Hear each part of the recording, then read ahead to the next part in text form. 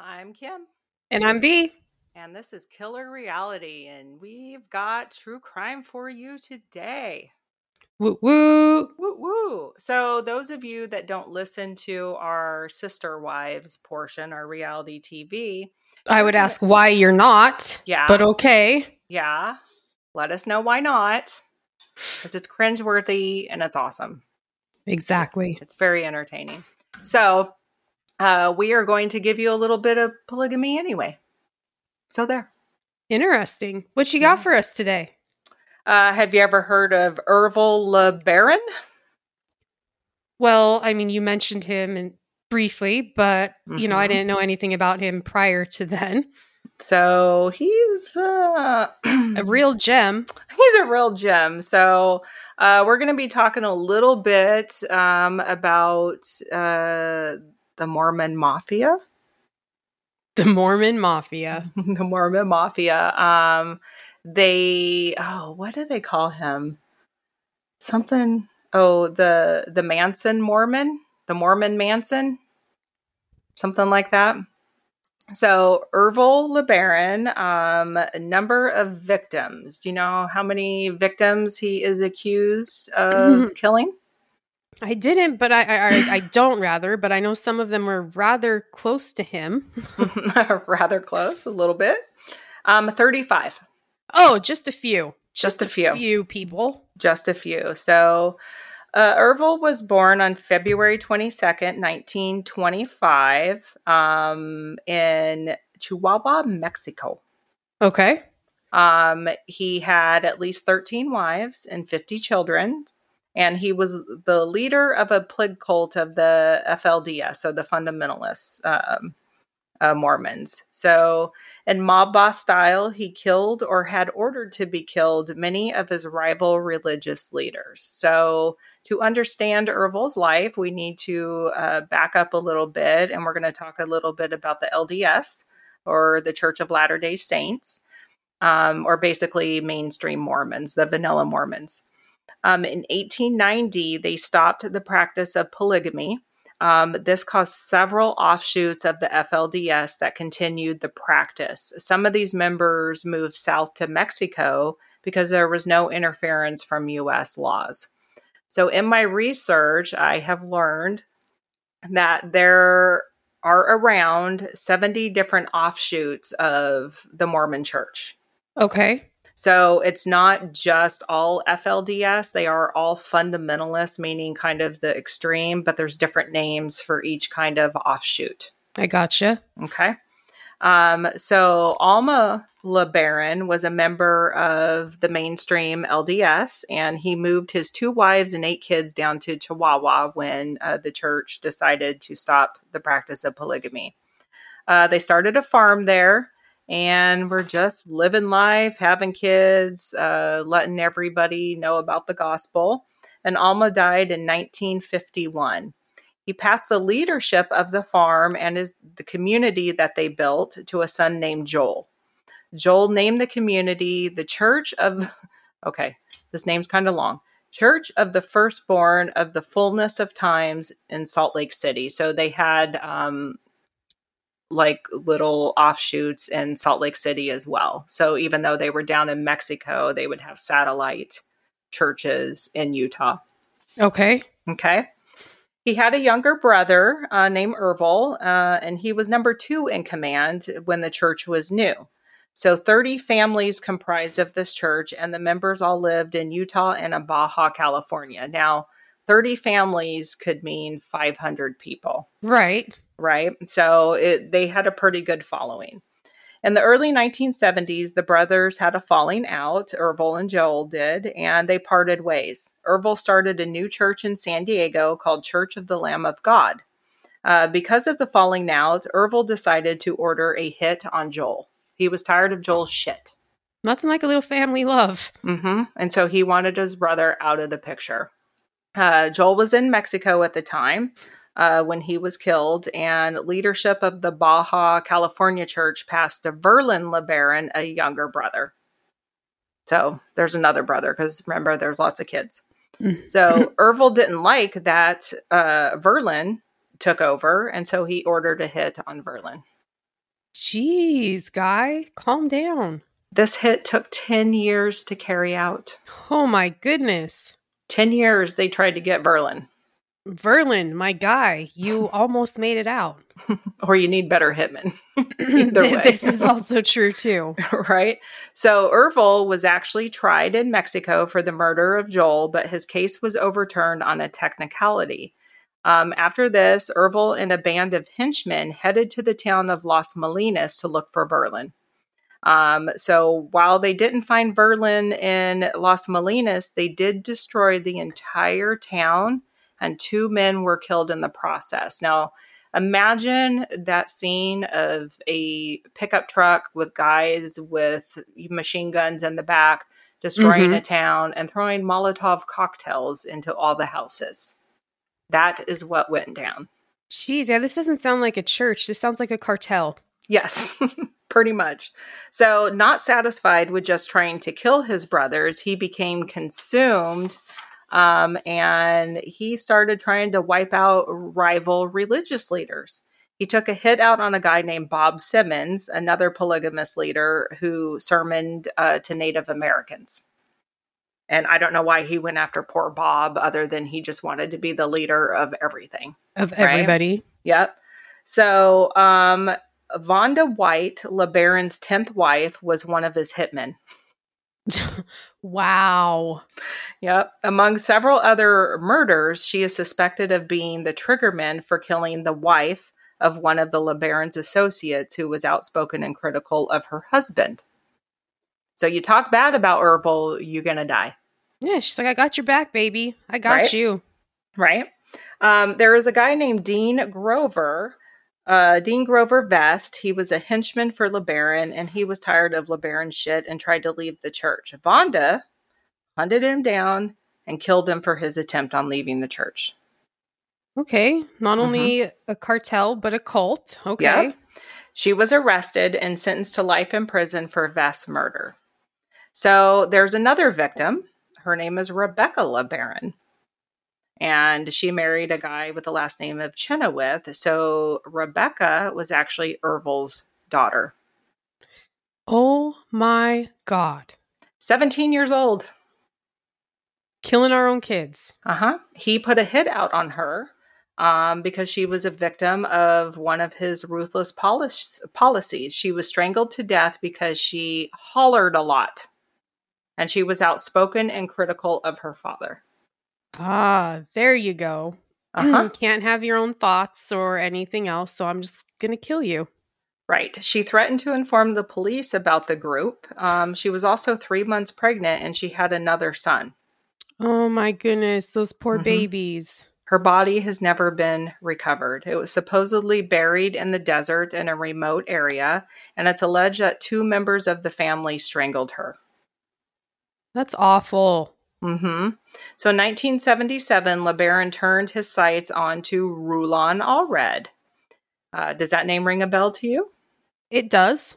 And for those of you that don't know, Rulon Allred is a leader of a Mormon offshoot called the AUB, and his granddaughter is none other than Christine Brown, the current reality TV star of Sister Wives. Our queen.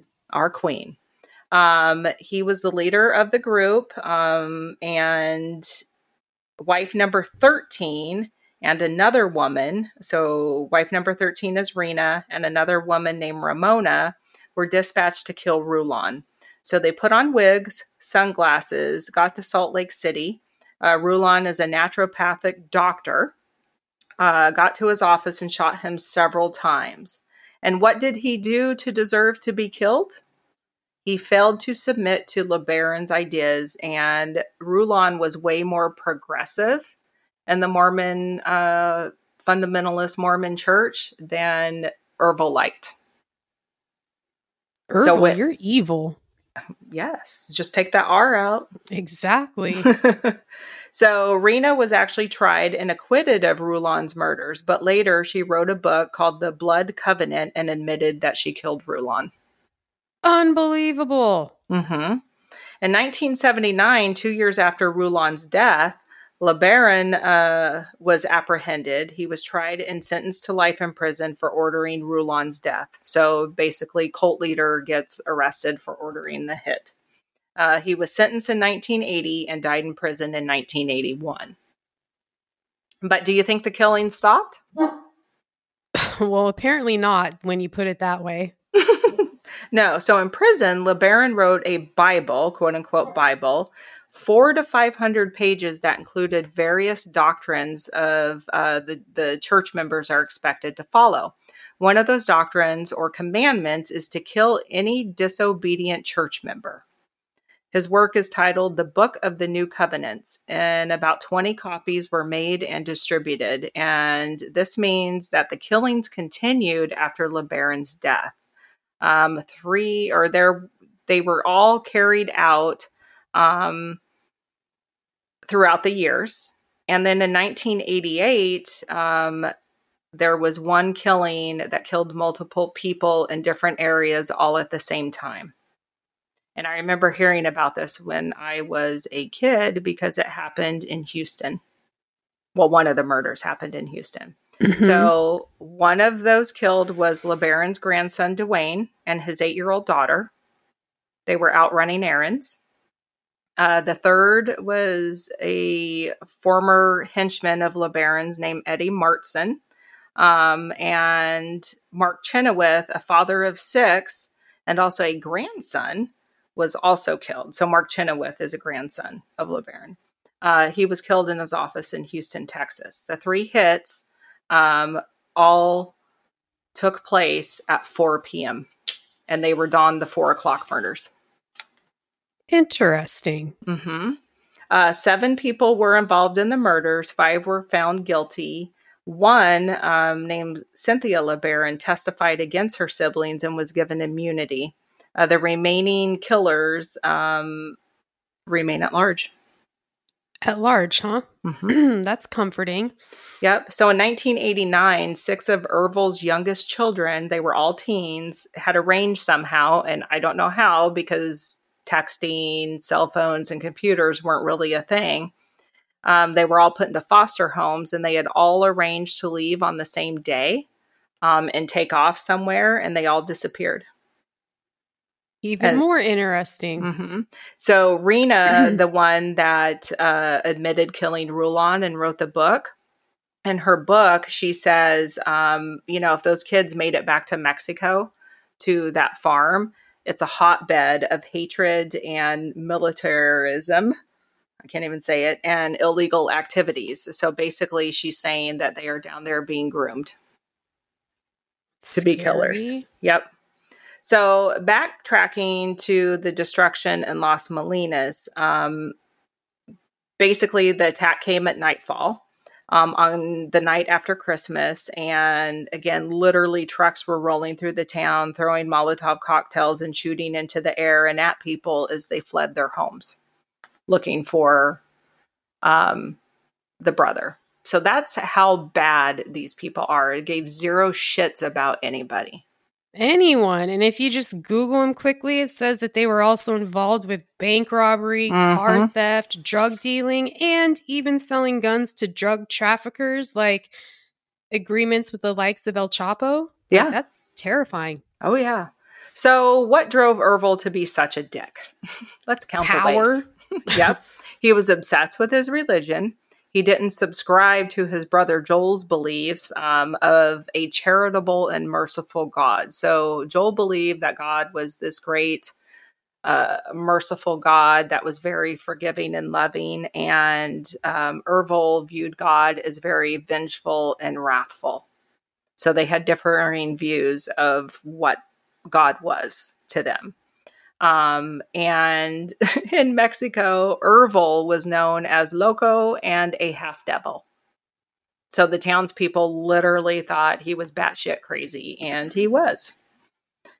So in 1976, Ervil was spending time in a Mexican prison for the Las Molinas raid, and this is nutso too. Billy Graham and soon-to-be President Jimmy Carter, he was a candidate at the time, received letters threatening them with death if they did not get involved and see to the release of Ervil. The Secret Service actually got involved and traced the letters back to two of Ervil's wives. Wow. Yep. So when I say he took his religion seriously, he took his religion very seriously. A little too seriously. Mm-hmm. So now let's go back to why some of their beliefs, I guess. In 1823, Joseph Smith claimed an angel showed him gold plates with scripture, and this actually became the Book of Mormon. Smith evolved the writings and believed polygamy was a holy duty. So that's where the polygamy came from in the Mormon church. In the Old Testament, God allowed multiple wives, but please note that the LDS, while allowing the patriarchy to take multiple wives, the women were forbidden to practice polyandry. That's what taking brother husbands is. Got it. The practice of taking multiple husbands was banned and not allowed. And one Cody Brown subscribes to that as well. And the patriarch part these days. Yep. So LeBaron took polygamy very seriously because Joseph Smith had said, this is what God said. So this is what you must do. He also believed in blood atonement. And this is a way of making people obey with the threat of physical violence. Basically, if you disobey, you will be hurt, and it won't be your feelings that get hurt. What if some of us are into stuff like that? Well, I was just about to say, examples would be threatening to spank someone.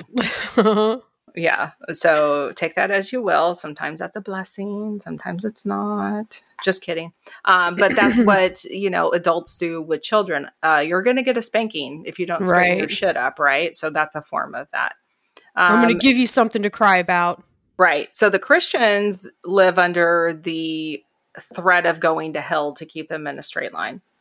Like, you can't break a commandment, don't commit murder, don't cheat, don't do all this stuff. And so if you want to be a good person, the threat of going to hell is what keeps you in line. What keeps these guys in line is the physical violence, right?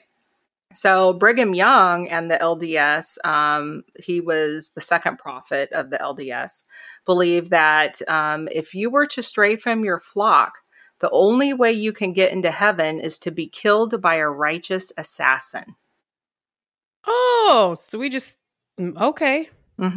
So he explained that the blood atonement in a sermon in 1856 is basically, you fuck up, you will be killed, but you're going to be killed by someone nice and have someone from the church take you out so you can go to heaven. So we're doing this for your benefit. Oh, okay. I mean, I don't think that's how any of this is supposed to work, but okay. Now, isn't there a university with Brigham Young's name? There is, BYU. Yep, there sure is. So now circle back to Rulon. He and Ervil actually were buddies at one point, and Rulon even evaded being arrested for cohabitation in Utah. The same reason his future granddaughter and her family fled Utah.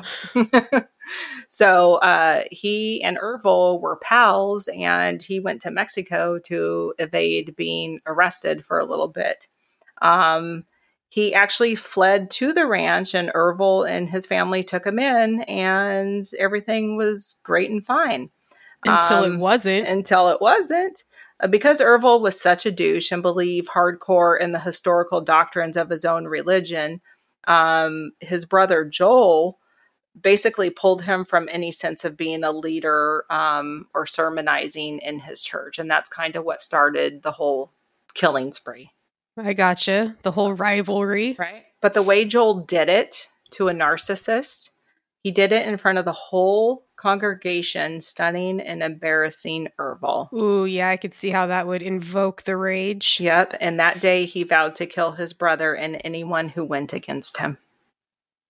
So that's what kicked it all off. So once this happened, the congregation split into two sides, and sides were chosen and new churches were formed. And as far as I know, or what I could find, there's been no more killings, but that doesn't mean, of course, it's not happening. Right. Yep. So that's your little trip into true crime Mormonism. Jeez. What a mess, Ervil. You are, like I said, you're evil, guy. Yeah. Your family, your own daughter. Oh my gosh. Own daughter, grandson. He literally gave two shits of who he killed. If you spoke out against him, it did not matter. That's scary. That's horrifying. You want to know how quickly I would have been killed? No, I would have been dead the first day. For sure. I would have been like, what the fuck are you No talking chance. about? Yeah, no chance. No chance. But it's just interesting to me that he actually killed Christine Brown's grandfather. And ironically, she had to flee Utah to avoid being arrested for cohabitation, just like her grandfather did. History repeating itself. Let's keep the murder out of this one, though. Yeah. Out of today's happenings. Yeah, we don't want any of that to happen. So, yeah, just a quick trip, not a long episode, guys. I just thought it would be fun to throw that in there and show you that while we all like to follow our religious leaders, sometimes it's not the best idea. Clearly, especially when it's culty, not the way to go. Very culty. And I wonder when the church is split, like you mentioned, I wonder the split if some people just stayed because out of fear. Oh, I'm sure. And I'm sure people were, just in these modes that, if I do this, I'm going to go to heaven, because they're very serious about getting into heaven. There's, I guess, in the Mormon church, and of course I could be wrong, so don't come at me for this. I'm not Mormon. When you get married, you're sealed for eternity. So if you get a divorce, this is why they say you have to get permission from the church leaders, because you have to break that seal. Mm-hmm. You can also break the seal with your children, because you're sealed to your children for eternity as well in the church. So when this religion is that serious, and it's that you have to do certain things and keep in line, or you're going to break that seal, or you're not going to make it to heaven with the rest of your family, people are pretty scared. Right. Which is fair when you have such deep beliefs and everything. Correct. I'm Catholic, not Catholic. Catholic, not Catholic. I'm actually, don't fall out of your chair here, but I've actually... You don't even know what a fucking church is. Whatever. Well, I actually have been doing Bible studies for the past couple weeks, trying to familiarize myself and save my little soul. It's too late. Oh, no, I thought you might get a kick out of that. Holy shit, I don't even know what to do with that. I need to drink now. Oh, damn. I'm still gonna be me though, so there's that. I don't know. I don't know how that works. It's a good thing or how God's gonna feel about that. I don't know how that works. If you're still gonna be you, I don't know. Well, I told you when we were in New Orleans, there's a church down there, and I told Timmy, "Well, let's go into the church," and he stopped and he looked at me. He's like, "No, this church was built in the 1700s," and I'm like, yeah, exactly why I want to go in and see it. He's like, you can't. It will burst into flames. I'm like, watch this. And I walked right up into that church and nothing happened. See? Yeah. So anyway, it just, sorry that was so quick, guys. I just thought that it would be a little interesting story to show you that not all psychopaths are, scary scary people. Sometimes they come in the form of church leaders. Who is absolutely terrifying, clearly. Yeah. And, there's no account before his brother pissed him off and embarrassed him of him being a shithead. So did Joel did he want leadership that bad? That Right. It just spurred him into, allegedly killing over 35 people. And the fact that his daughter's body has never been found. Yeah. That's so gross and just so evil. Like, I don't understand how anybody could kill their kids no matter what. Like, I don't care this case, any other case. Like, your kids, come on. Yeah. And having your wives as your hitmen. These women, like, what? Yeah. I don't even know what to say about that. That's probably a whole nother episode. That's a certain kind of dedication that no man will ever find from me, ever. Yeah. And sorry, guys, but I did get excited because it had ties to my queen, Christine Brown. Well, of course. Yeah. So, okay. Well, that's it for your True Crime Wednesday. We will have something extremely juicy for you next week, I am sure. Sounds good. Okay, everyone. Have a good day. Talk to you soon. Bye. Bye.